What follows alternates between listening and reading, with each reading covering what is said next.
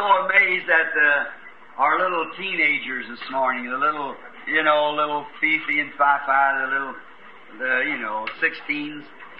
And they come into church, about little girls about that age. They want to look pretty, them, hairs all curled up on top of their head. I noticed them as I was preaching, they just kept wilting down. And after a while, they was blowing it back out of their face. The curls all came. Sister Downey's little girl, and I noticed her, and little brother Collins, what's her name? Betty,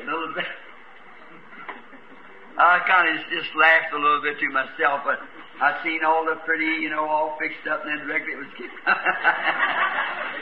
well, bless your hearts, honey, you're pretty to me anyhow.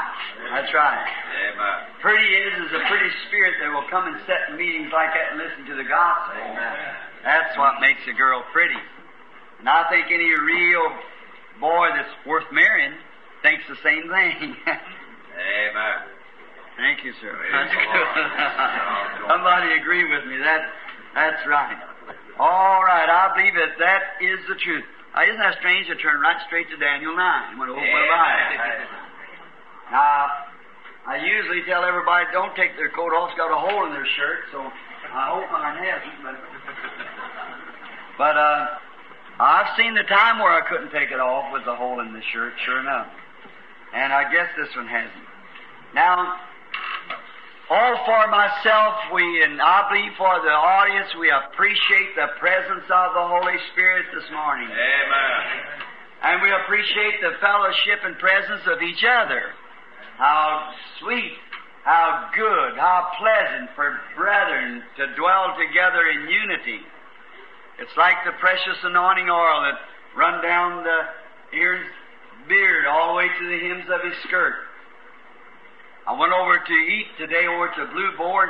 Who did I get into over there but Brother Bill here and Sister Dow sitting there just eating away some of the best looking fried chicken I ever seen. And just having a wonderful time, sweating right out of it, Went on upstairs and met a big portion of the church up there, and they won't even pay for my dinner. Now, that was really nice. I appreciate that. When I got home here, come Billy with a box of tomatoes that somebody brought me all the way from that nice, cool state of Georgia down there, where it's so cool down there, they tell me about this time. I met a little fellow outside. I was coming off of my interviews this afternoon and coming down to the church about an hour and a half ago, and a little kind of a young fellow outside, I said, hot. He said, it sure is. I knew he was from Georgia, so he said, sure is hot down in Georgia. Amen. Well, we're trying to escape a hotter place, aren't we? That's what we're here for. Thank you so much, friends, for all your goodness. What would I do without you? Just what would I do without you? If I had nobody that loved me, nobody that would listen to the message, all my message would be no good at all. I can't preach it to telephone poles and trees. They wouldn't understand it, so it's got to be people like you all that will come and listen to it.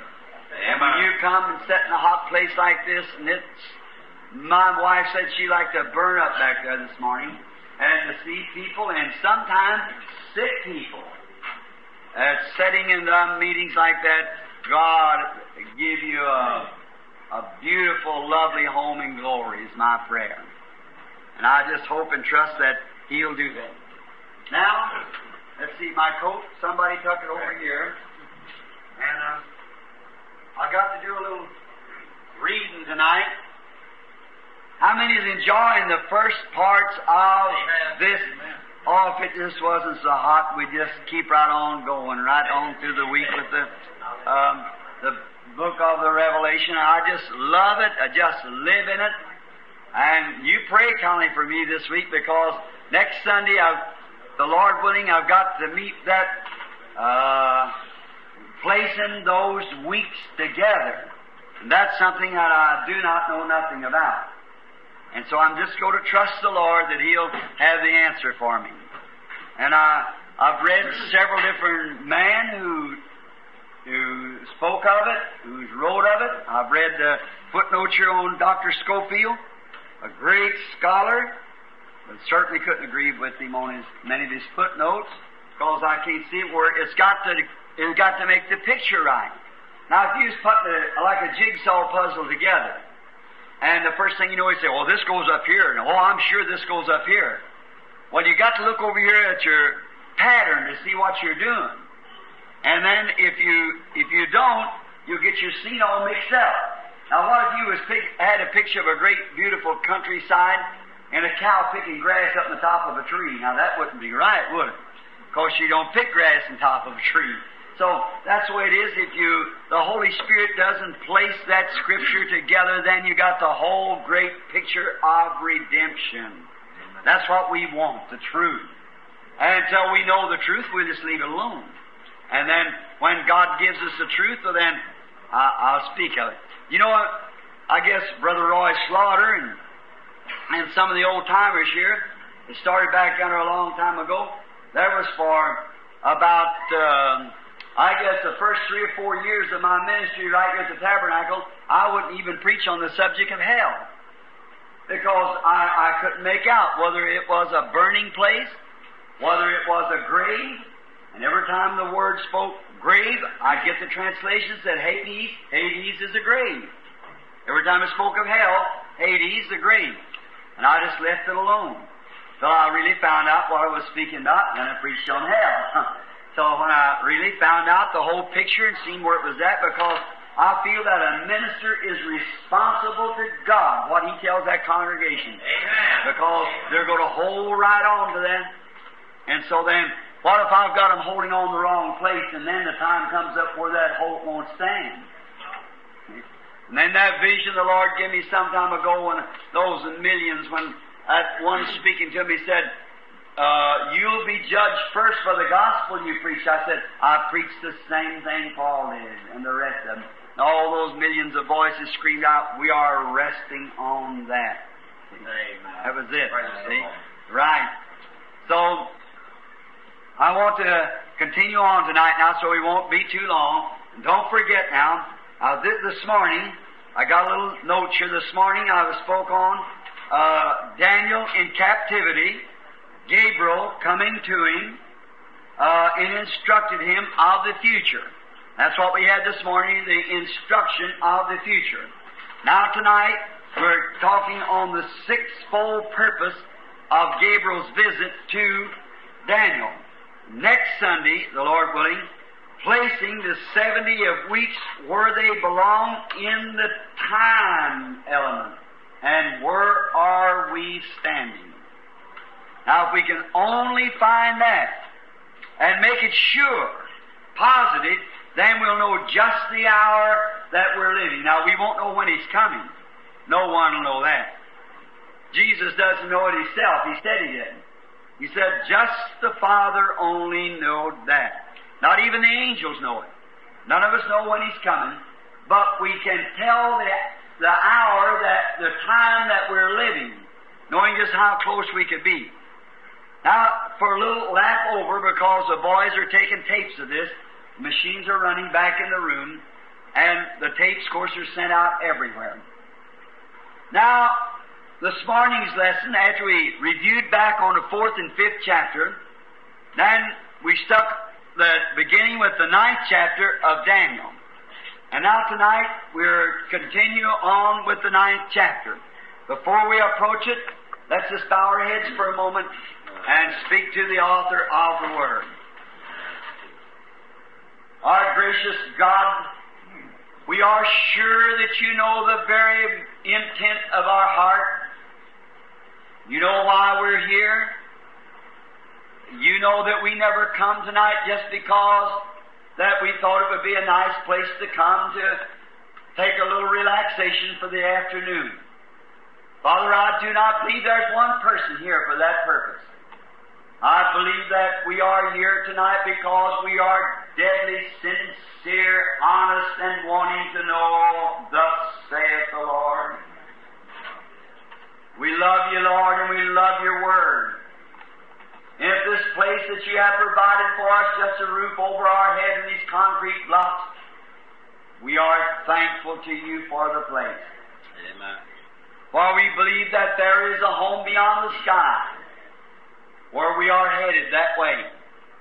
And we think of our forefathers that didn't even have this privilege. And it makes us bow our hearts in shame, Lord, to even complain. Now, Father, we pray that You'll open to us tonight the Scripture. Come walk along by the side of each one of us as we go down this road tonight. Speak to us like You did those going to Emmaus from Jerusalem. That when the service is over tonight, we might go to our different homes and say, did not our hearts burn within us? As we heard Him speaking through His Word. Bless the reading. Bless my feeble efforts, Lord. Open my mouth to that which is true and close it to that which is wrong. And give glory to Thyself and glory in Thy people that they might see the hour that we're living in the near coming of the Lord Jesus. For we ask it in His name, the name of Jesus Christ. Amen. Amen. Thank you, Jesus. Now to lap back our Scriptures for a few moments, we find that Daniel had been in captivity for 68 long years. Think of it. Now you and your paper and pencil that didn't get it this morning may pick it up tonight. From AD 606 to 538. Take 538 from 606, you got 68 years. Daniel had been in a captive. No church to go to, no sermons to hear, nothing but he had some books, some scrolls that a prophet before him had prophesied, and was with Jeremiah. Now while in studying of the Scriptures, he seen time was running out. That's the time of the 70 years, and Daniel solemnly believed every word that Jeremiah the prophet spoke. And I say to my class tonight, should we believe our prophets? Amen. Yes, sir. Hallelujah. For the word of the Lord came to the prophets. They have thus saith the Lord. And a true prophet will never vary from the other prophet's words. They'll never make it say something that it doesn't say. They'll say just exactly what the true prophet said. That makes them a prophet. Then when they get that, and then they foretell what is to come, knowing this with fear in their heart, lest they should say something wrong and should lead somebody astray. We never want to do that. We want to be absolutely sure that we got the word of the Lord before we say, thus saith the Lord. It must be an absolute direct message from the throne of God, or we should never say it. Now, while in studying the Scriptures, he's seen that the 70 years was running out, so him being there 68 years, left 2 years in the future until God would restore His people back to their homeland. While in prayer, we find out that there was a mighty angel came from heaven. Can anybody call his name? Gabriel. And he is the angel to the Jewish church. How many knows that? Everywhere it's Gabriel. Gabriel is the messenger to the Jewish church. Came to Mary, came to Zechariah. Always it's Gabriel. And he's one of the great angels of heaven. And did not he bring our brother Daniel such a wonderful salutation from God? Oh, Daniel, greatly beloved. Wouldn't that make you good to think that God loved you? If I wasn't greatly loved, I'd just like to know that I'm kind of loved a little bit up there, wouldn't you? Sure, just kind of thinks of me once in a while. It would just make me just want to scream to think that He even cares for me. And we have the assurance that He does care for us. Because while we were yet sinners, Christ died in our sins, brother. And now, which we were alien from God, now has made us nigh unto God, and has given us the earnest of our salvation, that is, the Holy Spirit.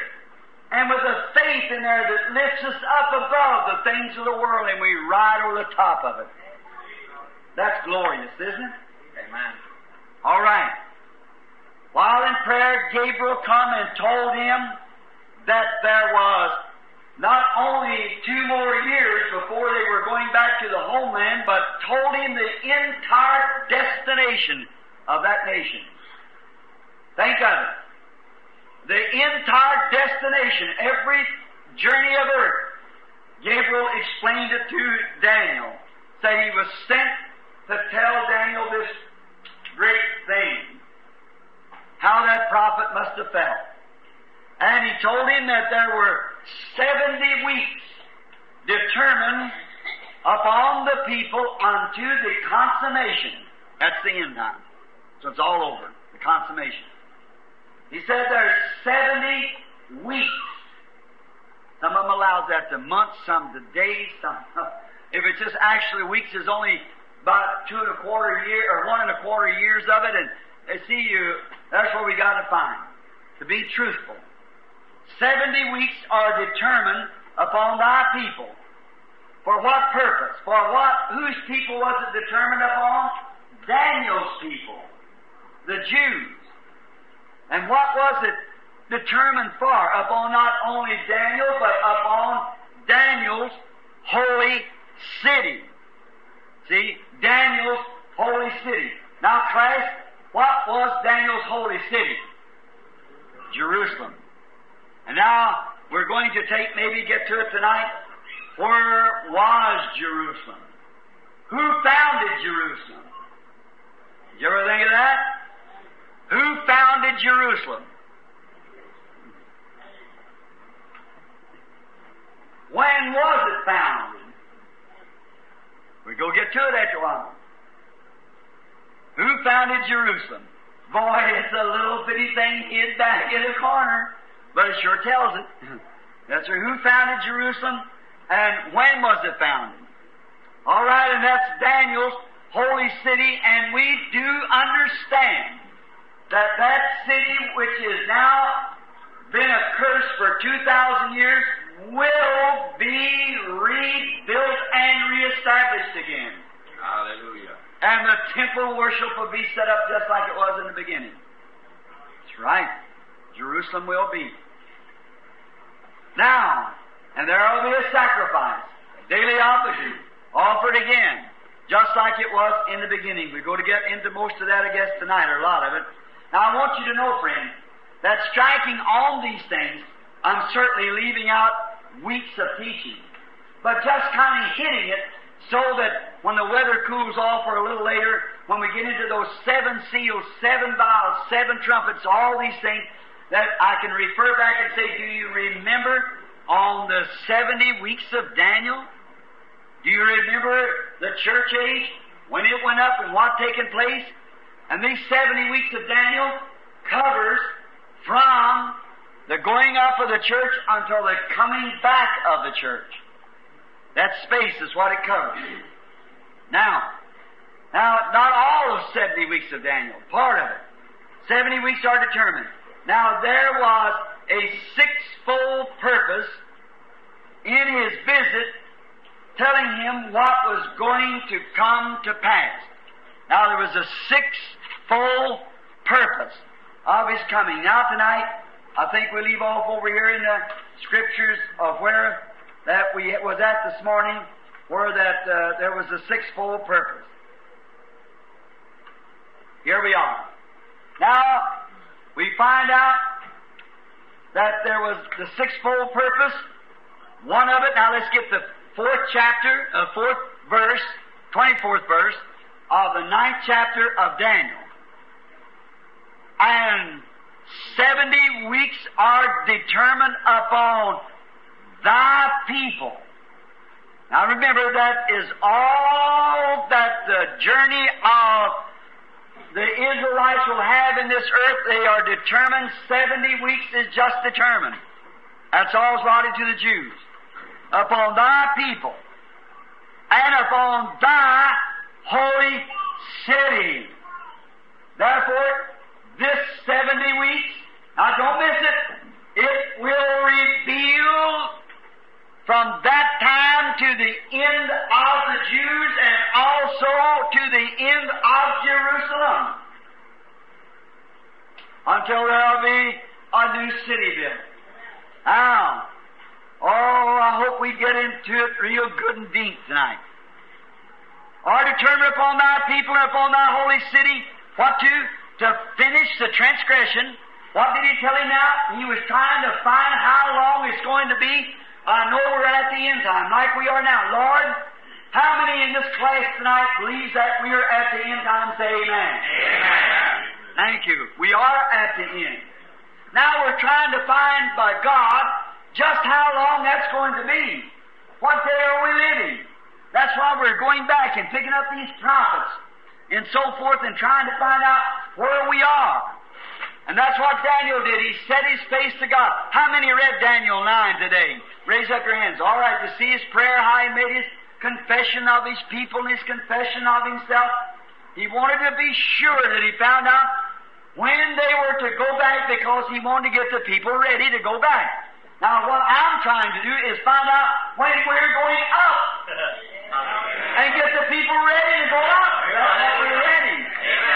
And we've set our face to God through prayers and supplications to find out, Lord, what's the hour we're living in? We've seen all these different things happening. We see the world in chaos. We see the time at hand, the handwritings on the wall, everything that God said. We hear our president speaking of another war right now coming. We hear prediction that within a few hours after war is predicted that nations will be nothing but volcanic dust, and we know we got it. So we know before that takes place, the church has got to go. So Lord, where are we at? That's the reason I believe it, He'll let us know. We set our faces to find out. Now, first, let's find out. 70 weeks are determined on thy people, thy holy city, to finish the transgression, make an end to sin, and to make reconciliations for iniquity, to bring in everlasting righteousness, to seal up the vision and prophecy, and to anoint the most holy. That was the sixfold purpose of the visitation of Gabriel. Now, let's start number one. If you go to mark it, you've got pencils. Number one, to finish the transgression. That's the first thing. Now, to finish the transgressions of Israel who transgressed against God will be the turning away of the ungodliness of Jacob. Now, to find this, let's turn to Romans, the 11th chapter of Romans, and begin with the 21st verse of Romans 11. Now we're going to what? Finish the transgressions. Romans 11:21. All right. For if God spared not the natural branch, which was who? Israel. Take heed lest also spare not thee. Now I want you, when you go home, to read this whole 11th chapter. I'm just reading this, so mark down the whole 11th chapter and read it. Spare not thee. Behold, therefore the goodness through thee of God on them which fell, but towards thee goodness, if thou continue in the goodness, otherwise thou shalt be cut off, also be cut off. And they also, if they abide not still in unbelief, shall be grafted in, for God is able to graft them in again. Amen. See? Telling that there will be a time that when the Gentile will be cut out and Israel come back in again. Amen. For if thou were cut out of the olive tree, which is wild by nature, Gentiles, and were grafted contrary to nature, we were contrary to nature, aliens, without mercy, without God, with no hope at all, and God, by His mercy to give us a chance, cut off righteous Israel, because of transgressions, and turned them aside, the tame olive tree, and brought in a wild olive tree, contrary to nature, unto a good tree, how much more shall these which be the natural branches be grafted into their own olive tree? All right. Let's read on. For I would not, brethren, that you should be ignorant of this mystery, lest you should be wise in your own conceit, that blindness and part of happiness of Israel, happiness to Israel, until the fullness of the Gentiles come in, until God is finished with the Gentiles. Israel was blinded. They went off into sin and to transgressions against God because God blinded their eyes that we might be grafted in. Amen. Amen. You get it? Amen. 26th verse now. And so all Israel shall be saved. Amen. Amen. God blinded them purposely for you and I. They cannot see because God blinded them. And all Israel, true Israel, shall be saved. Amen. What did the angel say? Glory. To finish the transgressions of Israel. I come to tell you that there will come a time when Israel's transgressions will be finished. Amen. God will cut off that wild branch and draft into that real branch again. Amen. Or sometimes it makes my heart jump.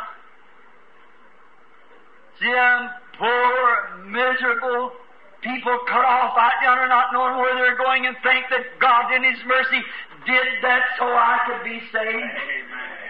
Blinded their eyes from their own Messiah, shut their ears up that they could not hear Him, yet looked out at His miracles and looked out at His miracles and things that He was doing. Matthew, I believe the 12th chapter, 8th or 12th chapter, said, though Jesus had done so many miracles, yet they could not believe. Amen. Because God said they got eyes and they can't see, and ears and they can't hear, unless they would see with their eyes and hear with their ears, and I would convert them. But so that we could have a chance, He pulled the curtain down over His own children's eyes. Amen. Turned His own children away from the table and turned them off the leanness of spirit, that He might find that we might have a chance to live, giving us life. 26th verse again. And so all Israel shall be saved, that it is written, there shall come out of Zion the deliverer, and shall turn away ungodliness from Jacob. Amen. Yes, He will come to Mount Zion one of these days, up on the Mount of Olives. They'll recognize Him, and all Israel will know it's Him. The Gentiles will be finished then. That branch that's been grafted in, God will take from it the fruit that's been gathered, and that wild branch will be. And now remember, on back in here as you read, He said, if that roots was holy, and that roots was a holy root, also the fruit that comes up from that holy root will bring holy fruit. And if that root was Jesus Christ, who is both root and offspring of David, if that life was in Him, come up through the Jewish generation and was cut off from them, and their eyes blinded that we might see, our lives will have to pattern with that blessed branch. Amen. Oh, yes, brother. That's right. Amen. God cut them off purposely and blinded their eyes so we could have a chance to see. Giving us an opportunity, we walk around like we're somebody. Paul tells them, take heed how you do that. Yes. Amen.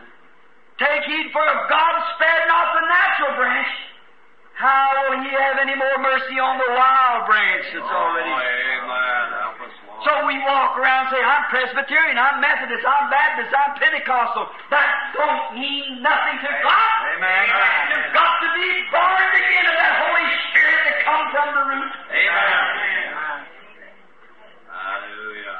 But He comes. Now remember, He's not speaking of the Gentiles. I'm just throwing this in here so you see where the Gentiles had their chance. But He come to finish the transgression. Make a finish of it. Now if we go back into Daniel again, and we'll find out that in Daniel we find out here, the 24th verse. All right, to finish the transgressions. To finish what? To finish Israel's transgression. What is a transgress? Is to go against something. A transgress against me is to do a wrong to me. Transgress against you is to do a wrong to you. So Israel did a wrong to God. And in this 70th week, what's going to happen? God is going to finish the transgression of Israel. Amen. Finish the transgression. We'll be turning away the ungodliness from Jacob. And then all Israel will be born again. All of them will receive the Holy Spirit. Now, number 2, write that down on your paper. We could stay a long time on that, but I don't want to go to preaching on it. I just want to talk to you so that you can get it down close. When we get into these 7 seals, then you'll just move right on through the church, through the seals, through the flags, and know where we're standing. Amen. All right.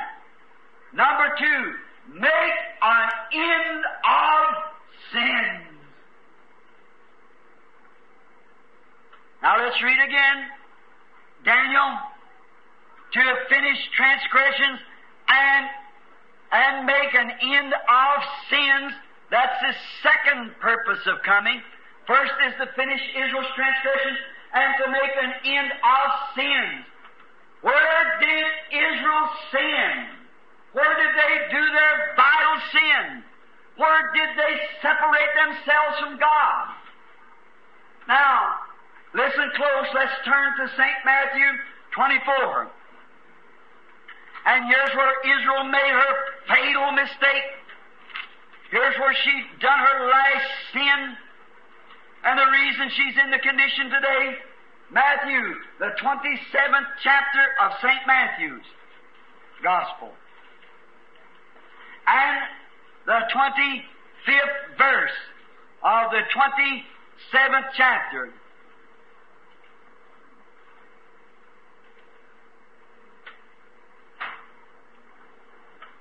Let's begin about the 21st verse. The governor answered and said unto them, Whether of these twain will ye that I release unto you? And they said, Barabbas. Now remember, that's Israel. Barabbas. Pilate said unto them, What shall I do with Jesus, which is called Christ? Listen at him. They all said unto him, Let him be crucified.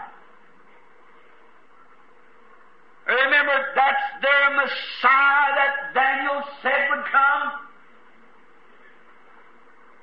Remember this morning, in the lesson here, he'll be cut off, not for himself, not nothing he did. Let him be crucified. And the governor said, Why, what evil has he done? But they cried out the more, saying, Let him be crucified. Then Pilate saw that he could prevail nothing, but rather a tumult was made. And he took water and washed his hands before the multitude, saying, I am innocent of the blood of this just person. See to it. Listen, here's their mistake. Here's their sin. Then answered the people and said, His blood be on us and on our children. There's where they done it.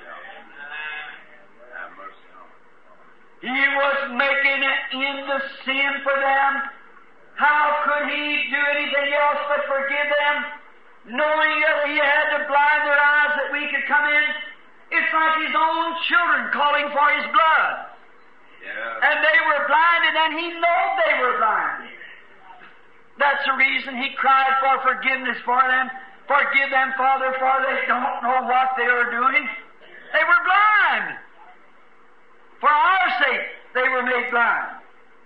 In their unbelief, they did this. But when they see Him again, Amen. Amen. Put an end to sin. What is sin? Unbelief. They did not believe that was the Messiah. They could not see Him to be Messiah. Yet He'd done every sign the Messiah was supposed to do. Yeah. But they could not see it. They were blind. So when you see people say, I don't believe in divine healing, I can't see it. I can't see this baptism of the Holy Ghost. Don't be angry with them. They are blind. They say, I can't see this message of Him coming. I can't see this baptism of the Holy Spirit. I can't see this serpent seed. I can't see this stuff. They're blind. And don't know it. Just pray for them. All right. In their unbelief. But when they see Him, when He comes again, it will make an end of their unbelief. Oh my.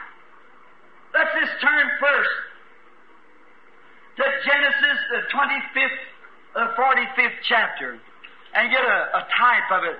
I wrote down here some, Genesis 45. You was taking down the notes. Oh, how I love this good old gospel. All right. Now we know where we're at. Can you hear me? All right, at the back of the building. Raise up your hand if you can hear me. I got this sitting a little close. Now we're going to read a portion of this Scripture. I want you to listen. You that don't have your Bible. You that have your Bible, get Genesis. First, let's start in the 44th chapter, beginning with the 27th verse. It's Joseph. And Joseph was a perfect type of Christ. We know that. How many knows that? Amen. Hated of his brothers. Why? Because he was spiritual. He saw visions, interpret dreams. He was a spiritual man among his brethren. And they hated him.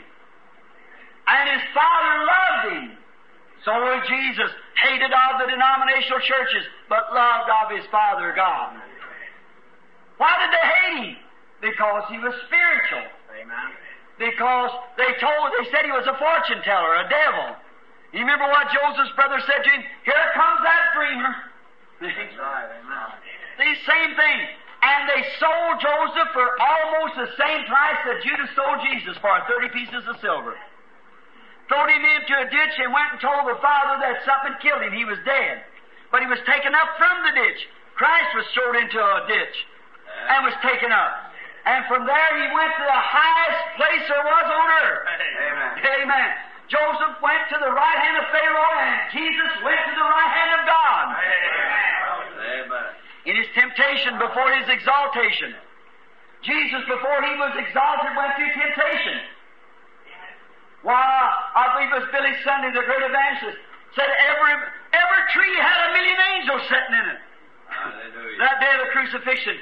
Said, just pull your hand loose and point to us. Amen. We'll change this scene around here. But he couldn't do it. Caiaphas said, he saved himself, others he cannot save. He didn't know he's paying a comment. If he had saved himself, he couldn't save others. So he gave himself to save others. He's so blind from it. Now then when he was there in his exaltation, or before his exaltation, his temptation, remember Joseph was put into prison because he was innocent. The Israelite general by the name of Pompey went away on a trip. He had a pretty wife, and his wife had Joseph come into the house to do something, and he tried to get Joseph to do something wrong. And he was loyal to God. I tell you, they always, you women out hollered at you now, and we'll take up for you a minute. See? The woman is a weaker vessel. I know there can't be a bad man before there's a bad woman. But man who knows that, man who knows that you are a son of God, and take advantage of a woman, shame on you. Amen. No matter what she does. Amen. She's a weaker vessel. You know that. If she goes to acting unladylike, take her by the hand and talk to her like a sister. Amen. You're a son of God. Don't do them evil things. Look at Joseph. He was an example to you. And when Potiphar's wife, this beautiful woman, honorable, one of the highest women there was in the country, begged him and persuaded him, and he turned and she caught him and tried to hug him up to her, and he jerked till he even pulled his coat off and run from her. Amen. Yes, sir. And when he come in, they told a lie on him. Said he come in to ravish her, and he left his coat there, and for that he went to the dungeon. But in the dungeon, God was with him. No matter where you put him. He was a type of the son of prosperity. Everything Joseph done prospered. And when Jesus returns in the millennium, that's the reason the deserts will blossom as a rose. Everything he does will prosper. He's a son of prosperity. Wherever you put Joseph, it was blessed. Wherever Jesus is, it's blessed. So get him in your heart. Be blessed. So we find out that Joseph then was put into a prison. And in the prison there were two men. One of them was lost and one was saved. Jesus in his temptation on the cross, one thief was lost and the other is saved. When he was exalted, he went to the right hand of God. When Joseph was exalted, he went to the right hand of Pharaoh. And no man could speak to Pharaoh without speaking to Joseph first and getting permission. And when Joseph left the palace, oh my. When Joseph left the palace, trumpets sounded. And man run ahead of him saying, bow the knee. Joseph is coming. Amen. And when Jesus leaves the right hand of the majesty above, the trumpets will sound and every knee shall bow and every tongue shall confess. Jesus is coming. Hallelujah. Sure. But and remember, when he was rejected of his brethren, what did he do? He got a Gentile wife. He got an Egyptian wife. When Jesus was cut off from his brethren back there, the Jews, he married a Gentile bride. But now, after years, after children had been born, Ephraim and Manasseh, he had a family. Then one day, his brethren come to visit him. Watch. We know the story, how he put the little thing in there to stand back and act like he couldn't even speak their language. Had an interpreter for the Hebrew when he was a Hebrew himself. And their brother come down. They didn't know him. He was a mighty prince. And right now, Christ visits the Jews, heals their sick and stuff, and they still don't know who he is. Amen. That Messiah. Let's begin the 27th verse of the 44th chapter. And thy servant, my father, said unto us, you know that my wife bare me 2 sons. And one of them went out from me. That was Joseph, the very one they were talking to. And I said, surely he is torn to pieces. And I saw him not since. And if you take this also from me, and mischief befall him, you shall bring down my gray hairs with sorrow to the grave. They had a little Benjamin down there, his little brother. You know who Benjamin represents? This new bunch of real, genuine Jews that's gathering there now to make that 144,000, this race that's coming up. Amen. Not these Wall Street crooks. No. That's more cannon fodder. Them ain't Jews. Them ain't Jews. The real Jews are these little Benjamins coming up and down here. They never even heard the word of Jesus Christ. Right. Now therefore, come unto me, and thy father, and my father, and the lad be not with us, seeing that his life is bound up in the lad's life. God's own life is bound with Israel. He's married to her. We're going to get to that in a few minutes, if the Lord willing. Amen. He's married to Israel. His life is bound to her, just as I'm bound to Miss Branham back there, my wife. And you're bound to your wife. Your life is wrapped in it, and God is married to Israel. Amen. And what was it? Jacob said, my life is wrapped and bound in this child. And it shall come to pass, when he seeth that the lad is not with us. Joseph is going to keep the lads, you know. We know the story. And that he will die, his daddy. And thy servant shall bring down the gray hairs of thy servant our father with sorrow to the grave. Listen to that plea that Reuben's given now.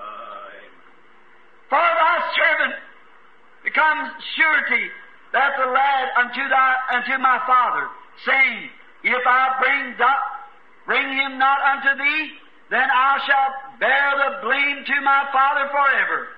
Now therefore I pray thee, let thy servant abide instead of the lad. Oh my. See, he's standing right before Joseph, his brother. This is Joseph and he don't know him. Oh, wait till that millennium starts, brother.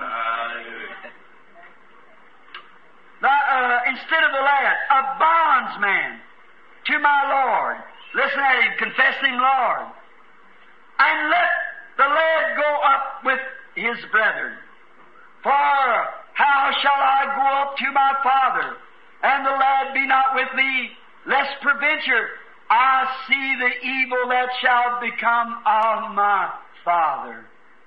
Pleading, giving his own life, how them Jews will stand there with their hands out. Watch now the 45th verse. Listen close, don't miss it. When Joseph could not refrain himself before all them that stood with him. Brother, that's when sin's going to be made into, the unbelief is going to scatter. And he cried and he caused every man to go from him. And there stood no man with him while Joseph made himself known to his brethren. What is it? Even his own wife went back to the palace. Oh my. The bride in glory while Jesus returns. We'll get into it here. Amen. To make himself known. And he wept aloud. Joseph just couldn't hold it any longer. He screamed out. And the Egyptians and the house of Pharaoh heard it, plumbed back over into the palace. Amen. They heard Joseph screaming. Now that was a type of Christ meeting the Jews. That he knows he blinded them. So that we can have a chance for when he comes to them again. Sin of Israel will be over. And Joseph said unto his brethren, I am Joseph. What do you think Jesus will say? I am your Messiah. I am the one that you crucified. Does my Father yet live? And his brothers could not answer him, for they were troubled at his presence. Amen. Oh, I've got to stop here just a minute. Let's turn over to Zechariah, the 12th chapter. Turn with me now to the book of Zechariah. The 12th chapter of Zechariah. And maybe I'm taking a little too much time and starting preaching on this, but I hope not. And I want you to get it so bad.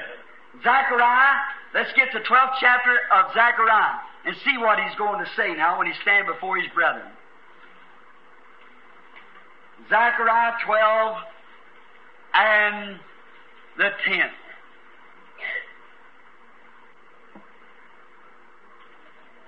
Making the end of sin now. All right. 12th chapter and 10th verse. Notice.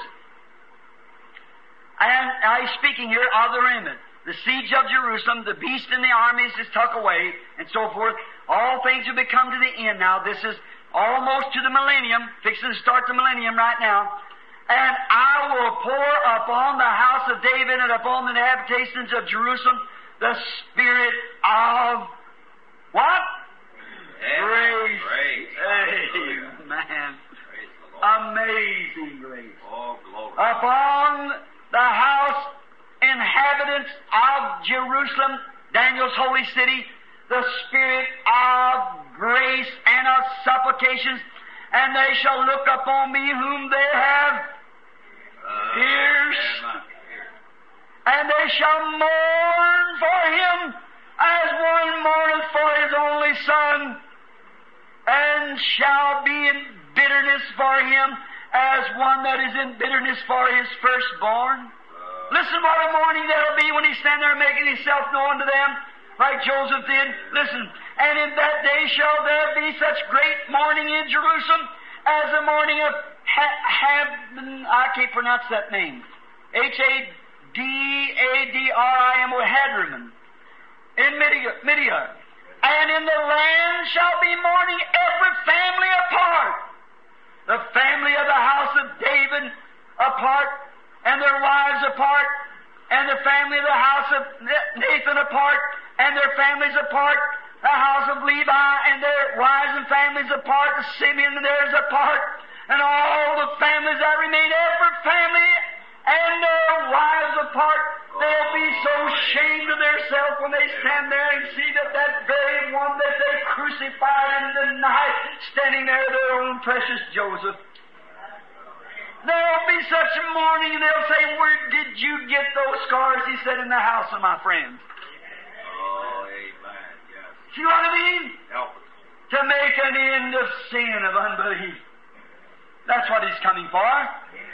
Amen. And this 70th year of Daniel, 70th week rather, coming to make an end of sin, put it away. You understand now? What's the first? To finish the transgression, to make an end of sin. Number 3, to make reconciliations for iniquity. Use writing it down. And I had about 6 other scriptures there, but I'll just pass over it because it's hot. We don't want to take too much time. I want to get as much of it as I can, but not hold you too long. All right. To make reconciliations for iniquity. Iniquity is doing wrong, as they did at the cross. He made reconciliations, but it will not be applied to them. It was not applied to them. Why? Because they were blinded and could not see it. Amen. And why did they blind? You say, "Well, maybe today because I'm blind." You're willfully blind. Amen. They were blind because God blinded them, but you're blind because you're willfully blind. There's no reconciliation for you. If you believe not, "I am He," said Jesus, "you'll die in your sins." That's right. Now, let's turn back to Zechariah again, the 13th chapter. Now, let's listen here. Make reconciliations. Now, I was looking for someone here to hear this, but maybe the Lord will get it some way. In that day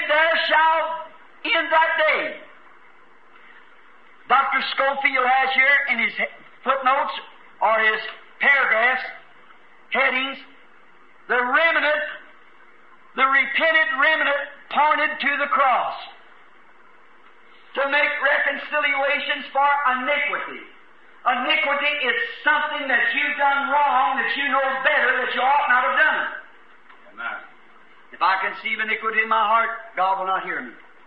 Now, in Zechariah, the 13th chapter, let's begin at the first verse. In that day there shall be a fountain opened in the house of David and to the inhabitants of Jerusalem for sin and uncleanness. There shall be a house open. Go ahead, we could just read it on down. I want you to mark that so you will read it. But, now, I've got marked out here to start at the 6th verse and read to the 10th. All right, let's read now and see. Read to the 9th, rather. And one shall say to him, that what are these wounds in thy hand? Then he shall answer those which answer those with which I was wounded in the house of my friends. Awake, O sword, against the shepherd and against the man that is my fellow, saith the Lord of hosts. Smite the shepherd, and the sheep shall be scattered, and I will turn my hand upon the little ones. Now, Jesus quoted that scripture. See? Smite the shepherd and scatter the sheep. But notice the next paragraph. He just quoted that much of it. But watch what the next sentence of it says, the next part of it. And I will turn my hands to the little ones. Oh, amen. What? The Benjamin group that's coming up now. Amen. I will turn my hand to the little ones. Smite the shepherd, first Israel, smote the shepherd, scattered the sheep to all the world, but God said, I will turn my hands back to get them little ones at the last day. When? When reconciliation for iniquity has been made. Isreal will be saved, every one of them. Let's turn to Isaiah. Isaiah, the 66th chapter of Isaiah, and read just for a moment, and see what God says about Israel being saved. How long it will take to save Israel.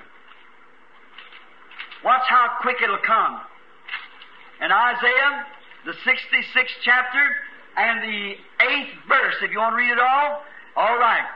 Who has heard such a thing? Who has seen such a thing? Shall the earth be made and bring forth in one day? For as soon as Zion travaileth, she brought forth her children. Amen. As soon as Zion saw that was their Messiah, she was born again. Amen. Hallelujah. In one day, make reconciliations for sins and to make reconciliations for iniquity, uncleanness. Oh my!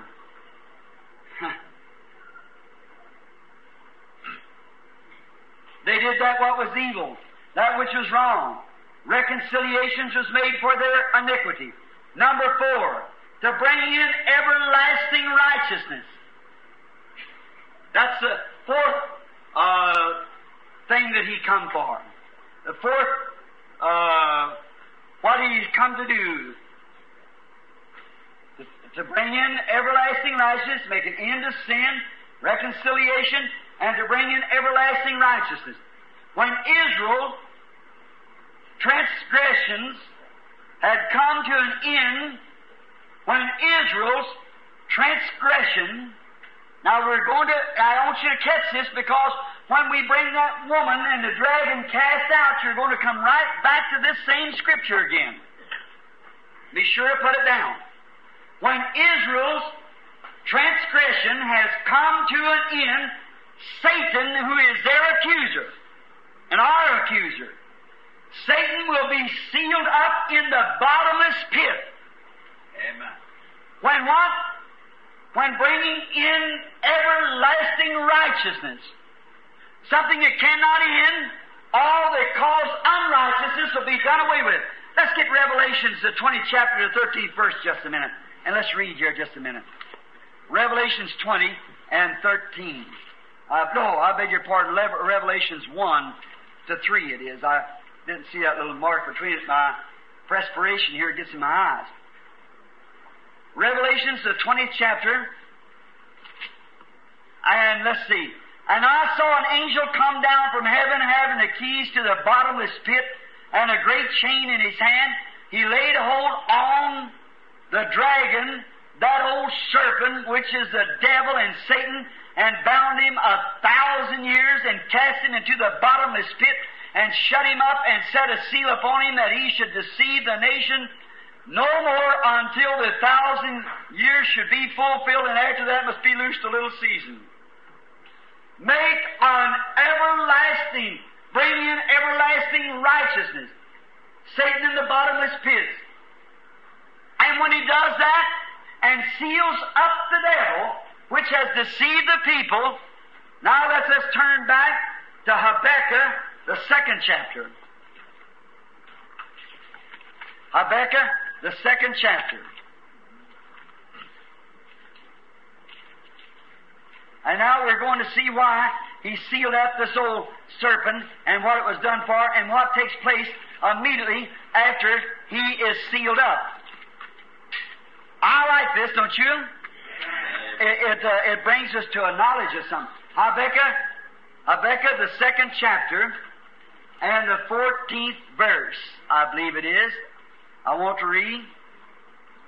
when this takes place, watch, for the earth shall be filled with the knowledge and the glory of the Lord as the waters covers the sea. Hallelujah.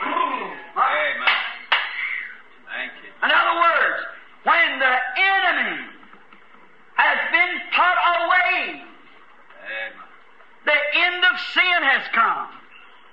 The bringing in of everlasting righteousness has come. Satan is sealed up in the bottomless pit, and the knowledge of the Lord shall cover the earth as the waters covers the sea. Amen. Glory to God. It's coming, brother. It's coming. Women will be ladies and men will be gentlemen. Amen. When the knowledge of the Lord shall fill the earth and sea and sky, oh, my heart is growing, crying for that day of sweet release when our Jesus shall come back to earth again. Amen. All right. Now, the millennium then is on. That's when the millennium, when the city is to be built. Fourth, I have about 6 more scriptures, but we'll hurry. Now, when we come back, I'll pick up these other scriptures, but just get you a general idea. Number 5, to seal up the vision and prophecy. The angel come to seal the vision and prophecy. I hate to say this, but some great writer that I was reading about the other day, if he didn't have that messed up. Yeah, it was.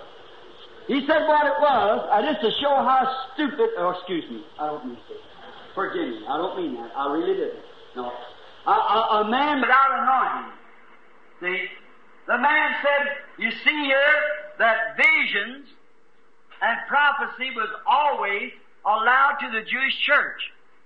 And said from Daniel's time on, when Daniel come, it meant that they would have no more visions or no more prophecy. That all these things today that they talk about having visions and prophecy was all a thing of the devil. That there was no such a thing as visions and prophecy. Brother, there was dozens of prophets after Daniel, and there was John the Baptist, there was Jesus Christ, there was the prophets to the New Testament, there was visions, there was angels. How in the world can a man say that? Amen. But you see, that was a selfish motive, to trying to push something over on the people to make a little church doctrine, a little petty thing to become a reality to the people. And if the people haven't got the Holy Ghost, they'll be deceived by it. Amen. Help us, Jesus. Now, let's not take what some man said. Now, there's not a scripture to prove that. So how could I take that? Well, let's find out what really is the sealing up. Watch. He come to do that, to seal up the vision and the prophecy. Now, let's just turn right back to the book of Daniel, where we was at. Over in the book of Daniel, we will find out just what it says. Now, let's turn to Daniel, the 12th chapter. Now, as we get to Daniel 12, now we can begin and read from, when you go home, I want you to read from the first verse on. Let's just read from the first verse down to the 4th. And at that time Michael shall stand, the great prince, which will stand for the children of thy people. Now this is at the end time. And there shall be a time of trouble, such as never was since the nation. That's when the Antichrist, this first seal rider, goes forth when he takes place. Even until this time, not at the time that when Titus took the walls of Jerusalem, that was only at one place. Watch when this Antichrist, that prince that was to come, watch when he comes. Even to the same time. And at that time thy people shall be delivered, every one that's found written in the book. Hallelujah. Amen. Thy people, Israel, shall be written in a book. And many of them that sleep in the dust of the earth shall awake, some to everlasting life, and some to shame and everlasting contentment. How in the world could that have been when Titus took the walls of Jerusalem? How could it have been? It couldn't be. See, he's speaking of the end time at the resurrection. Yeah. Is that right? Amen. Now, and they that be wise shall shine as the brightness of the firmaments, and they that turn many to righteousness, the stars forever. Listen, here is the real true sealing. But thou, O Daniel, shut up the words and seal the book even to the time of the end. Wow, glory. What is it? Hey, Oh, hallelujah. praise God. Do you see it, class? This revelation of Jesus Christ and of His power, of His coming, of the end time, was sealed up until this time. That's what He come to do. It's hid from the scholars. No wonder they want to apply sealing it up back under the old prophets and everything way back. It won't hold water. But the vision, this vision has been sealed to right here now, and therefore I'm placing my faith that God will reveal them 70 weeks. Amen. Hallelujah. Seal it up, He said, till the end time.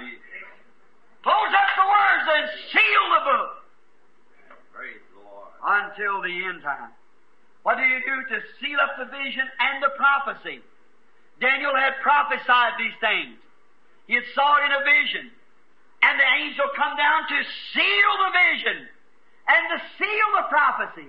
They can read it but can't understand it until the end time. The end time, what is the end time? The end of the 70th week. When that Prince Antichrist will be revealed at this time, making himself God. How do we know this is sealed up to the time? Daniel just got through. This is the last chapter of Daniel. Sister Simpson told me this afternoon. She said, Brother Branham, I read the entire book of Daniel. I just didn't know more when I got through than I did when I started. Here it is, Sister Simpson, if you're here tonight. I believe I see her sitting over there. I never said nothing in the trailer. I held my peace because I thought maybe I'd get to it. But the vision that Daniel had saw down there by the river was sealed up until the end time. Let me just go ahead and read it here. See? But thou, O Daniel, shut up the words and seal the book. Even to the end time, many shall run to and fro, and knowledge shall increase. And I, Daniel, looked, and behold, there stood two, one on one side of the river, and one on the other side of the bank of the river. And one said to the man clothed in linen, which was upon the waters of the river, how long shall it be to the end of these wonders? Now listen. And I heard the man clothed in linen, which is up on the waters of the river, when he held up his right hand and his left hand to heaven, and swear by him that live forever and ever, that it shall be for a time, time and a half time. Now we get right exactly. Time, time and a half time. Now you watch when you get in Daniel 70 weeks, how that comes out. That's when the mystery is going to be revealed. All right. Time, time and a half time. And when he, personal pronoun now, the Antichrist, shall accomplished to scatter the power of the holy people. That's when he breaks his covenant in the middle of the week. All these things shall be fulfilled. Amen. Amen.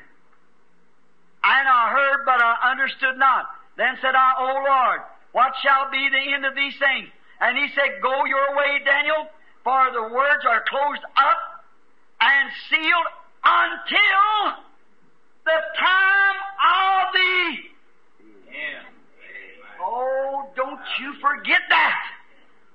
Until the time of the end, many shall be purified and made white and tried, but the wicked shall do wickedly, and none of the wicked shall understand, but the wise shall understand. Hallelujah. Hallelujah. The end time message shall reveal it, the last church age. Amen. Glory. Hallelujah. Praise our God. There you are. Hallelujah. Oh, my, it shakes me to think of it. Hallelujah. The mystery. The things that the church world bats her eyes and says it's nonsense. The mystery of who Jesus Christ was. Not a third person, not the second person, not the third person, but the person of God. Hallelujah. All these other mysteries of God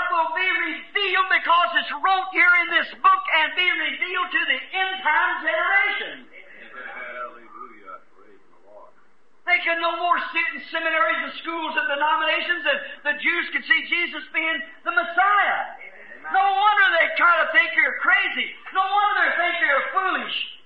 No wonder they can't understand why you don't cluck up with them. Hallelujah. Because there's a power and a vision behind it. A Word of God that's been revealed to get the church in order for the rapture and the going home. Hallelujah. Yes, many shall run to and fro, and knowledge shall increase. Certainly.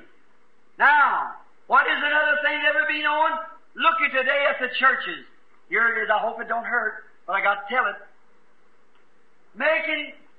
In that day there will be an Antichrist rise. Now remember, when we get in the seals, that Antichrist rides right out over those seals. Daniel spoke of it. You're the prince that would come. He would be cut off. Jesus would, to make reconciliations for the people. But that prince that would stand up, that would cause the abominations to make desolation, that was Rome through Titus, and this time it's a prince coming out of Rome will do it. And he will be revealed in the last days. Now listen, making himself God, as the Holy Ghost warns us in 2 Thessalonians, let's just go to it. 2 Thessalonians, then you'll have not my word, but God's word. 2 Thessalonians, the 2nd chapter, and the 12th verse. Let's see, 2 Thessalonians, the 2nd chapter, and the 12th verse. Let's see. Let's begin above that. The 7th verse. For the mystery of iniquity does already work. This is Paul speaking to the Holy Ghost. Only he whom now letteth will let until he be taken out of the way. Who's he here? Does anybody know? The Holy Ghost. He that letteth. And when shall that wicked one be revealed? When just at the time the Holy Ghost is being taken out, which is fixing to leave right now. What's he leaving for? Taking the church with him. Revealed, Paul speaking under the inspiration, whom the Lord shall consume with the spirit of his mouth, and shall destroy with the brightness of his coming, the wicked one, of course. Even him whose coming is after the working of Satan with all power and signs and lying wonders. We are the greatest church. We have this, we have this. All of it consolidate together, see? We are the greatest. Lying wonders. And with all of unrighteousness in them that perish, because they receive not of the love of the truth, that they might be saved. And for this cause God has sent them strong delusions, that they should believe a lie, and that they might be damned who believe not the truth, but has pleasure in unrighteousness. Do you get it? Oh, my. Now, Paul speaking, the time when the seal of God is being made known, His Spirit, His name, His grace, all these other great mysteries that's going forth now, plans for His church to go in the rapture, the outpouring of the Holy Ghost has done this. That's what He's done in the last days. Now, let's see. Have we got time for this last one? Amen. The 6th. Anoint the Most High. Oh, my. Here's the one. The last thing He used to do was to what? Now let's just go back over in Daniel, find out what all He's to do, right here. 70 a week, what's to be accomplished in His time? All right, are determined upon thy people and thy holy city to finish transgressions of the people, to make an end of sin for the people, and to make reconciliations for their iniquity, and to bring in everlasting righteousness for the Jews, and to seal up the vision and prophecy to the time of the end, and to anoint the most holy. That's the 6-fold reason of His coming. Now to anoint the most holy. Now, this may be a little bit strange for just a minute, to many of you teachers, but I just hold it just for a minute and see how it comes out. This is the anointing, not of a man. Jesus is already anointed. Is that right? Amen. The Book of Acts said that God anointed Jesus with the Holy Ghost. He went around doing good and healing the sick and so forth. Jesus is already, He is Messiah, and Messiah means the anointed one. Is that right? Amen. But here at the end time, He's to anoint the most holy. What is the most holy? To my way of seeing it, which I believe I can prove it by the Scripture, is to anoint the most holy, which will be the tabernacle that will be used during the millennium. Now listen to see why I get it. Described in Ezekiel, the 4th chapter, the 43rd chapter, 1st and 6th verse. Let's go back to Ezekiel and find out how He pictures in the millennium how they will anoint. The Ezekiel 43, and let's just read a little bit here now and see what He's going to do in this millennium. Anointing. Ezekiel 43. All right. And now let's begin with the 1st to the 6th verse. You read the whole thing. You have to get home, of course. You just put it down. Ezekiel 43. Afterwards, now watch. Description of the temple that is to be built in the millennium. Now, any reader that knows that from Ezekiel, the 40th chapter, until about the 44th chapter, is nothing in the world but the millennium temple being erected on earth. Anyone knows that. See, when the glory of the Lord fills it and so forth like that. Now, we're going to just describe the temple in the 43rd chapter and the 1st to the 6th verse. After He brought me to the gate, even the gate that looked towards the east, and behold, the glory of God of Israel came from the way of the east. And the voice was like the voice of many waters, and the earth shined with the glory. And it was according to the appearance of the vision which I saw, even according to the visions that I saw when I came to destroy the city. And the vision was like unto the vision that I saw by the river Chidbar. And I fell upon my face. And the glory of the Lord came into the house by the way of the gate, whose prospect is towards the east. So the Spirit took me up and brought me into the inner court, and behold, the glory of the Lord filled the house, and I heard Him speak unto me out of the house, and the man stood by me, anointing that temple for the millennial reign. Now note, in Leviticus, now watch how it was dedicated in Leviticus. Now, if we go back to Leviticus, we find out that Moses anointed the temple. Let's just go back while we're at it. We got that much time. And let's go back to Leviticus and find out when Moses anointed the temple. Leviticus, the 8th chapter. Oh, I just love to compare these scriptures to scriptures. Don't you love it? Amen. And then you just got an idea of what we're looking for and what we're doing. Now, any of you realizes that we're just using the scripture now and then on it. Now, the 8th chapter of Leviticus. Now I've got marked down here the 10th verse. Note Leviticus 8 and 10. Let's see. And Moses took the anointing oil and poured anointing oil and anointed the tabernacle and all that was therein, and sanctified them, and sprinkled thereof upon the altar 7 times, anointed the altar and all the vessels, both the laver and his foot to sanctify them. And he poured anointing oil upon Aaron's head and anointed him to sanctify him.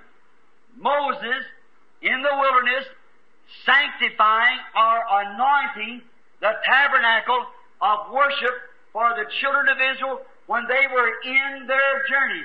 It was anointed. Now, in 2 Chronicles, turn over and we'll see the dedication that when the Holy Spirit took His seat at the tabernacle, and watch what's taking place now. In 2 Chronicles, the 5th chapter, and let's begin at the 13th verse. 2 Chronicles, the 5th chapter, and begin at the 13th verse. And it came to pass, as the trumpets and the singers were to make one sound to be heard, the praising and thanksgiving of the Lord, and when they lifted up their voices with the trumpet and the cymbals and the instruments of music and praising the Lord and singing, for He is good, and His mercies endureth forever. That then the house was filled with a cloud, even the house of the Lord, so that the priest could not stand to minister by reasons of the cloud, for the glory of the Lord had filled the house of God. Hallelujah. God came into the sanctuary that was to be anointed and was given over to Him for the people to come to worship. So to anoint not the holy place, but to anoint the most holy place. And we notice that New Jerusalem is the most holy place. And the anointing will be upon the New Jerusalem. Amen. That descends from God out of heaven, prepared as a bride adored for her husband. The anointing will be upon them. Now, when Zerubbabel dedicated his temple after it was rebuilt, it was not anointed again because it was already been anointed and been torn down. It was just instructed again. The destruction had to come to it. It had been instructed again and put up so there was no anointing of it anymore. When it was one time anointed, that carried on through and it goes on till this very time. But when God sets up the millennium tabernacle, He will anoint the most holy. Not thy holy, but the most holy. But when the King takes His throne for 1,000 years, glory, He's over now. Anointing of the most holy will be the last thing to take place. When the tabernacle is erected, the resurrection has come. The Jews has returned. Christ and His bride has come. The Jew, the 144,000 are sealed. The millennium has taken place.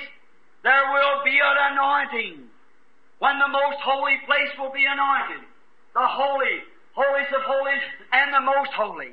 When the most holy place is the sanctuary where God lived between the cherubims.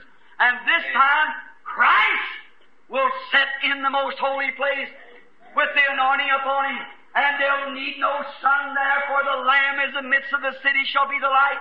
Amen. The sun will never go down in that city, as old Uncle Jim used to say, and it never will, because Christ will be that light, the anointed one. And the King will come and take His throne for 1,000 years to reign. Jeremiah 3, 12, 18 inclusive. Let's read it. Over in Jeremiah, the 18th chapter, I believe, the 12th chapter, pardon me. The 12th chapter of Jeremiah, and let's begin with Jeremiah 3, pardon me. Jeremiah 3, I've written down here where while studying the Holy Spirit, moving me just from place to place, I just jotted these down the best I could. Jeremiah 3, and then 12 to 18 inclusive. Let's read it. Go and proclaim these words towards the north, and say, Return, thou backslidden Israel, saith the Lord, and I will not cause my anger to fall upon you, for I am merciful, saith the Lord, and I will not keep anger forever. Only acknowledge thine iniquity, that thou hast transgressed against the Lord thy God, and hast scattered thy ways to the stranger, under every green tree. That's what they've done, from east, west, every nation. See? And ye have not obeyed the voice, my voice, saith the Lord. Turn. Listen to this. Turn, O backslidden children, saith the Lord, for I am M-A-R-R-I-D. I am married unto you. Our eyes were blinded because I give the Gentiles a chance, but you return, for I am married unto you, and I will take you one of a city and two of a family. Not all that calls themselves Jews will go in, but that elected group will go in. That little Benjamin that come up down there before Joseph, that group from out of every nation, one out of a city and out of a family, and I will bring you to Zion. And I will give you a pastor according to thine heart, which shall feed you with knowledge and understanding. And it shall come to pass, when you be multiplied and increased in the land in those days, saith the Lord, they shall say no more, the ark or the covenant of the Lord, neither shall it come to mind, neither shall they remember it, neither shall they visit it, neither shall it be done any more. At that time they shall call Jerusalem the throne of the Lord, as He'll be there, see? And all the nations shall gather, hallelujah, unto it, and the name of the Lord to Jerusalem, neither shall they walk any more after their own imaginations and the evil of their heart. Amen. That's when that city will be anointed. Hallelujah. That's when the New Jerusalem will be anointed. And all the nations of the city, over in Revelation, the 22nd chapter, it said the gates shall not be closed by night, cause there will be no night there. And all the kings of the earth shall bring their honor and glory into this city. Its walls will be jasper and sardis stone, 12 manner stones, and 12 gates shall be one solid pearl on each gate. There shall be no need of the candle in there. There will be no more sunlight, for the Lamb that's in the midst of this city shall be the light.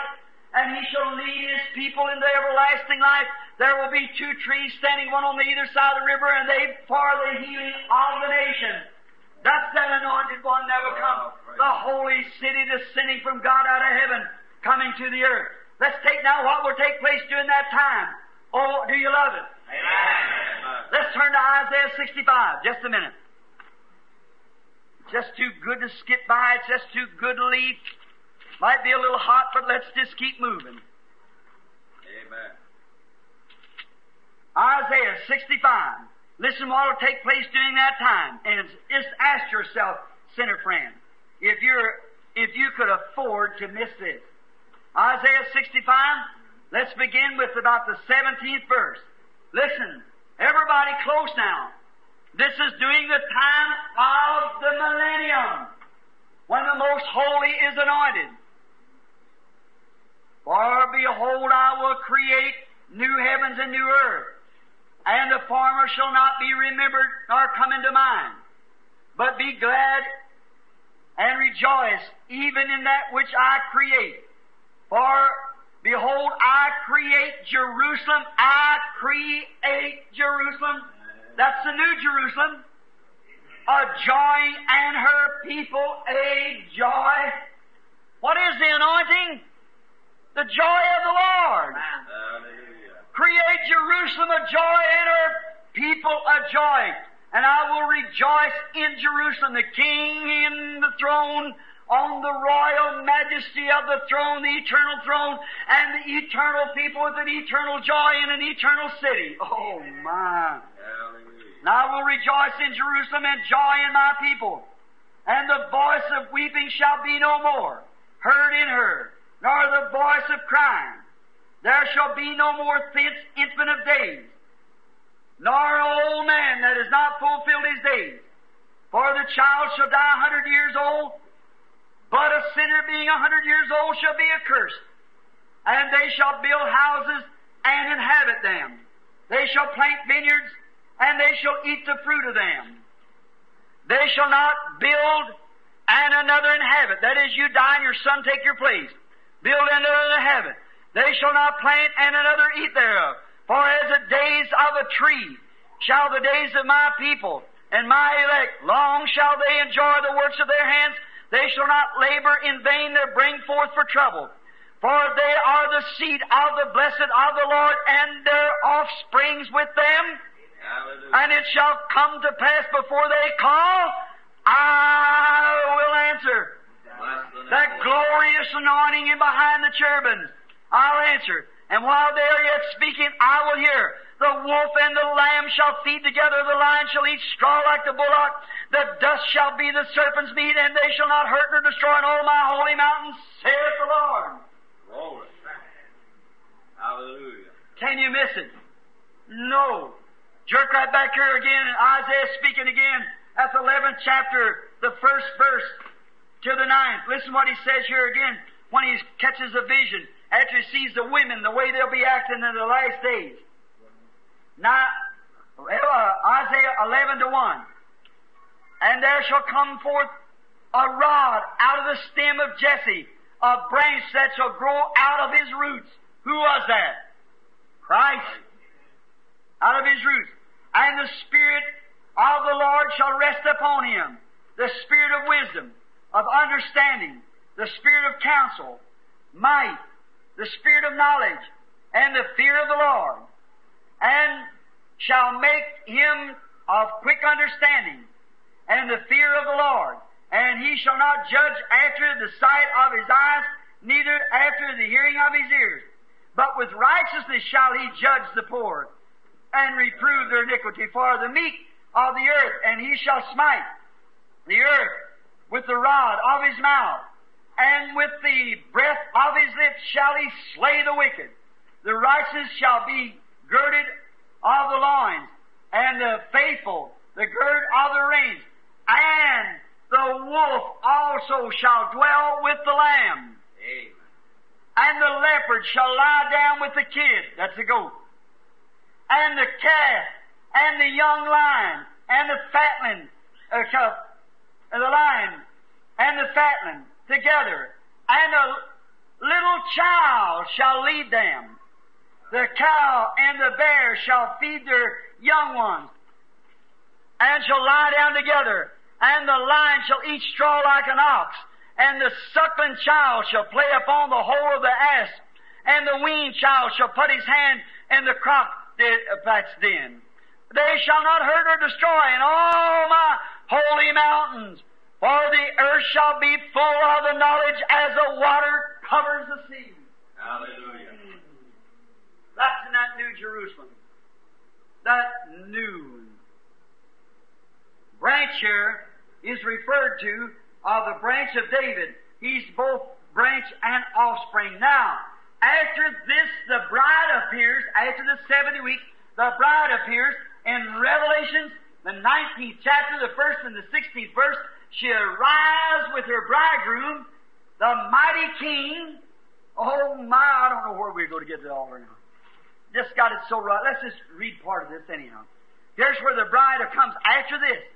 See, after the millennium sets in, then Christ comes back with the bride. Right, 1 to 16. And the 19th chapter. And after these things, after this tribulation, after the woes, after the seals, after the plagues, after the casting out of Satan, after the setting up of the millennium. Watch.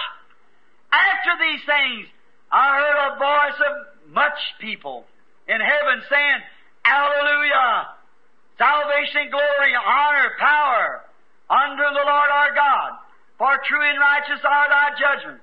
For he hath judged the great whore, which did corrupt the earth with her fornications, and has avenged the blood of his servants at her hand. And again they said, Hallelujah! And her smoke rose up forever and ever. That's the old prostitute church. Her smoke rose up. And the 24 elders and the 4 beasts fell down and worshiped God that sat upon the throne, saying, Amen! Hallelujah! And the voice came out of the throne saying, Praise our God! Praise our God, all ye his servants, and ye that fear him, both small and great. And I heard, as it was the voice of a great multitude, listen, Here you are, church.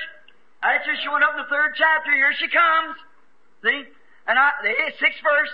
And I heard as it were the voice of a great multitude, and as the voice of many waters, and as the voice of a mighty thundering, saying, Hallelujah, for the Lord God omnipotent reigneth. Amen. Hallelujah.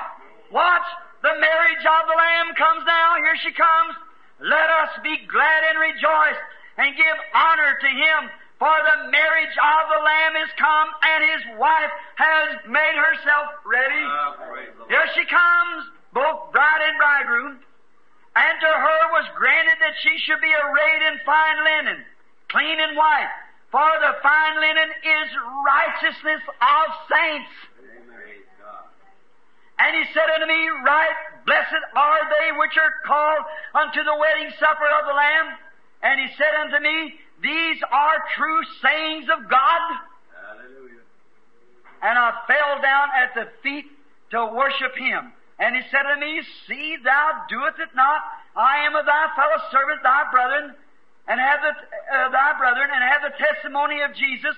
Worship God, for the testimony of Christ, of Jesus, is the spirit of prophecy. And I saw heavens open and a white horse. Oh my.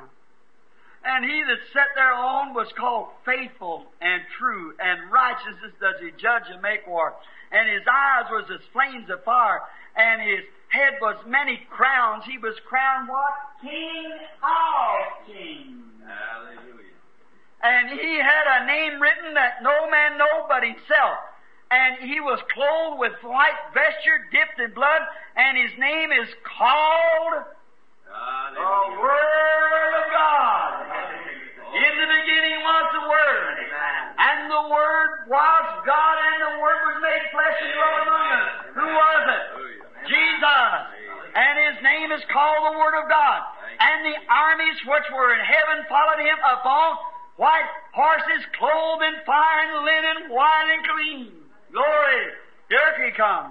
And out of His mouth is go a sharp sword, that it should smite the nations, and shall rule them with a rod of iron. And He treadeth the winepress of the fierceness of the wrath of Almighty God. And He had on His vesture and on His thigh a name written, King of Kings and Lord of Lords. What was it? His people just crowned Him. Amen. King of Kings and Lord of Lords, coming back to His holy temple, anointed with the presence of God to live and to reign through the millennium with His church. Amen. The appearing with the mighty King to take her place at His side, the new royal anointed temple.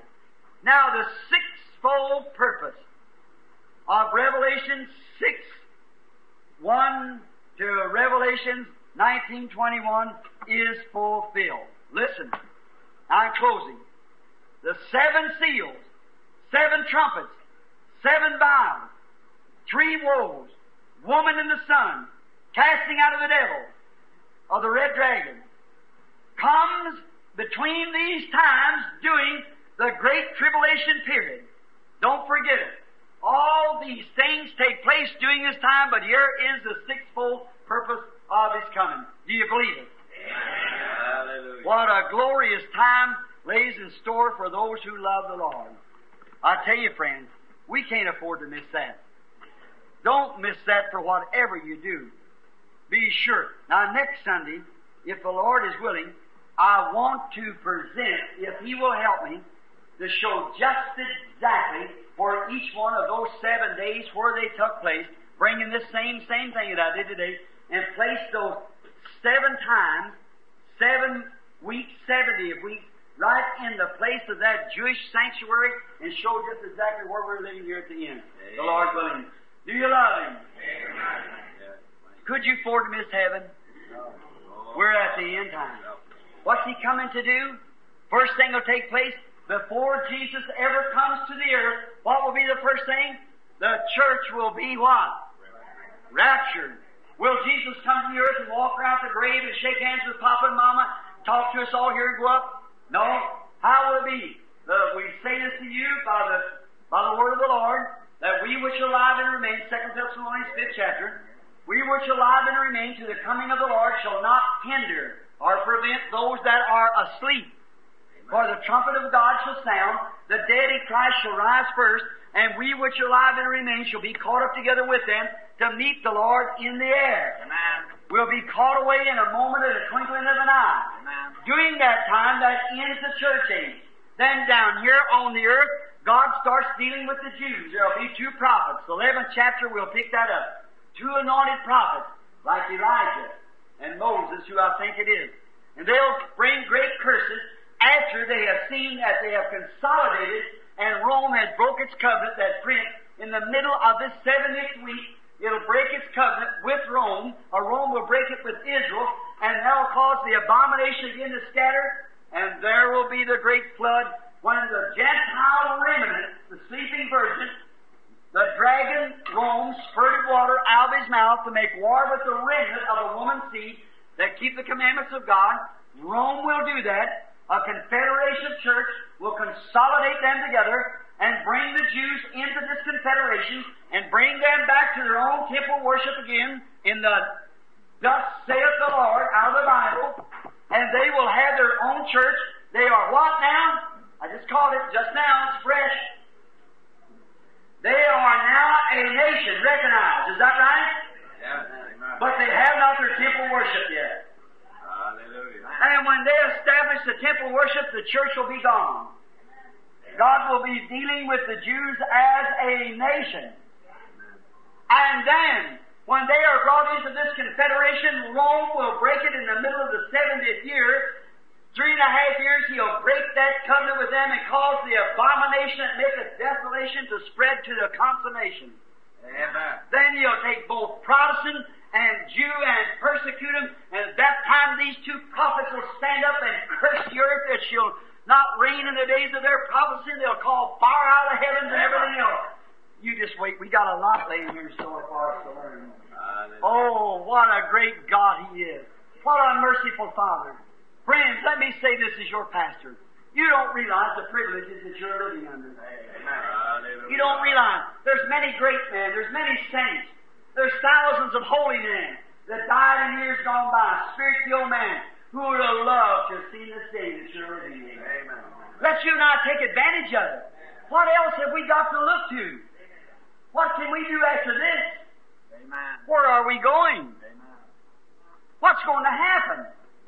We got to go somewhere. You can't stay here all the time. You can mow your grass. Next week it needs mowing again. Yeah, twice before that time. You can raise your children. You feed them their dinner. At supper time, they're hungry again. Feed them at supper, they're hungry again the next morning. You buy them a pair of shoes. If they're like mine, about 2 or 3 months, you buy them another pair. You buy them clothes this month. A month or two, you buy them new clothes. See, there's nothing continuing. There's nothing stable. There's nothing that can stand. Covet not this world's vain riches that so rapidly decay. Build your hopes on things eternal. They will never pass away. Hallelujah. Time is filled with Swiss translation. Not on earth a move can stand. Build your hopes on things eternal. Hold to God's unchanging hand. Hold to God's unchanging hand. Hold to God's unchanging hand. Build your hopes on things eternal. Hold to God's unchanging hand. Listen, when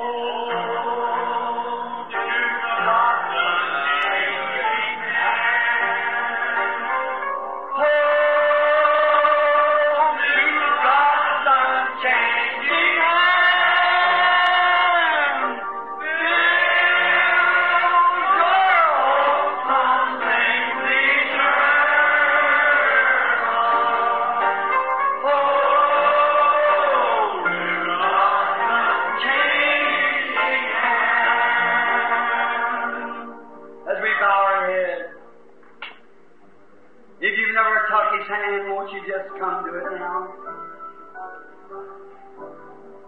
Oh,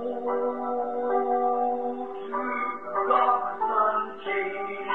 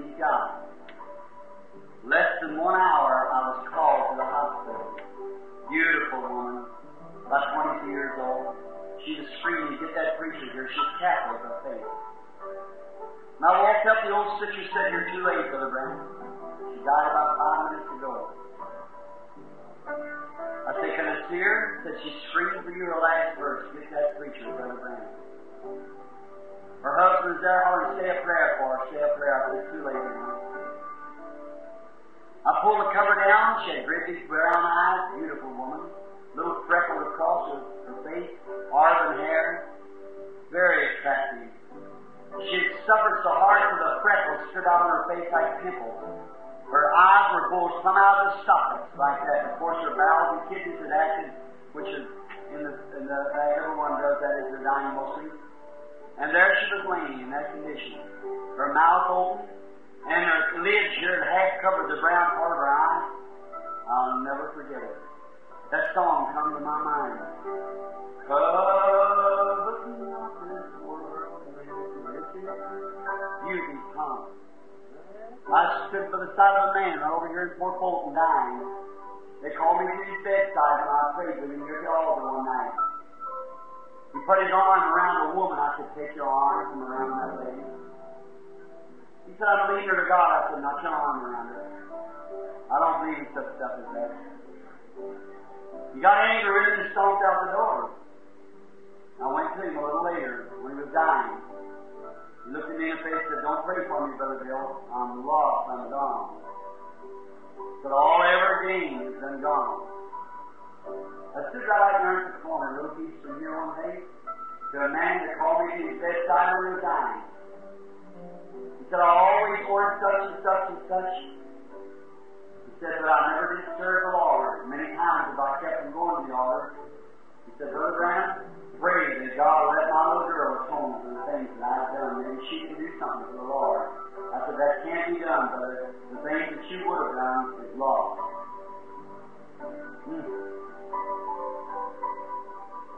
Said by a man seen fight devils for 24 hours, said devils would stand on his bedside with chains wrapped around their neck. Said, don't let him get me. Scream and hold him in the bed.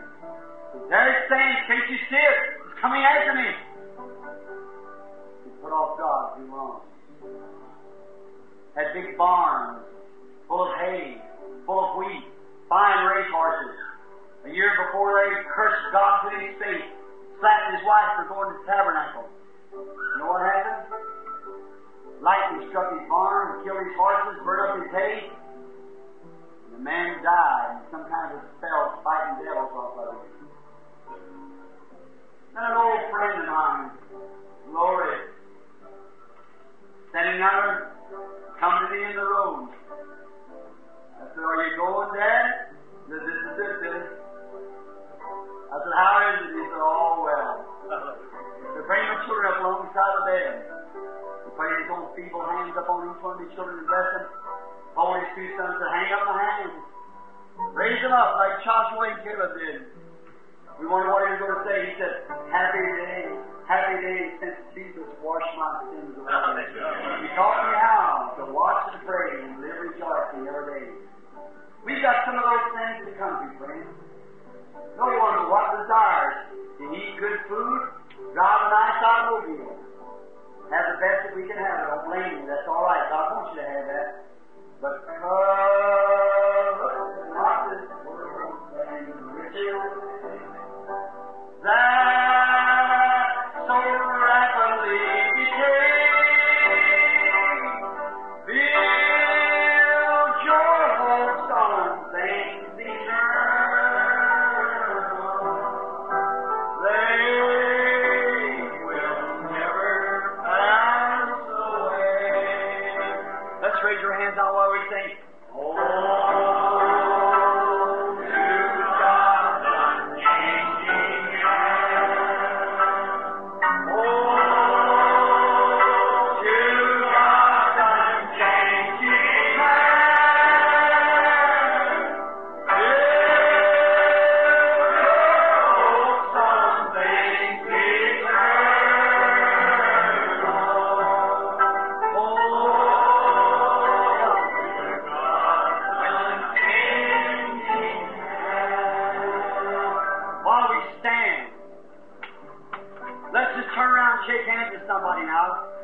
Continue on the service just a moment.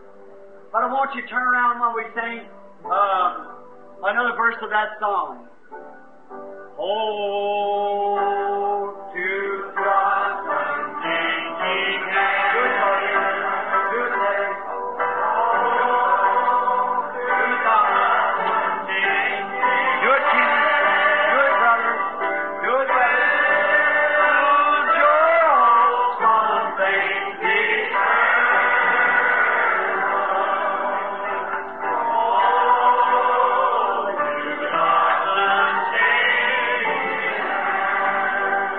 Aren't you glad for Him? Say amen. Amen. All that love Him, say praise the Lord. Praise the Lord. All that believe that you're going to that city four square, raise your hand. Yes. Oh, just a minute with your song. I'm bound for that beautiful city. How does that go now? Lord has prepared for His own, where all the redeemed of all ages sing glory around the white throne. Sometimes I grow homesick for heaven, and the glory there shall be full. What a joy that will be when my Savior I see in that beautiful city of gold. Don't you like that? I'm bound for that beautiful city. My Lord prepared for His own, where all the redeemed of all ages will sing glory around the white throne. Oh, sometimes I grow homesick for heaven, and the joys of there shall be full.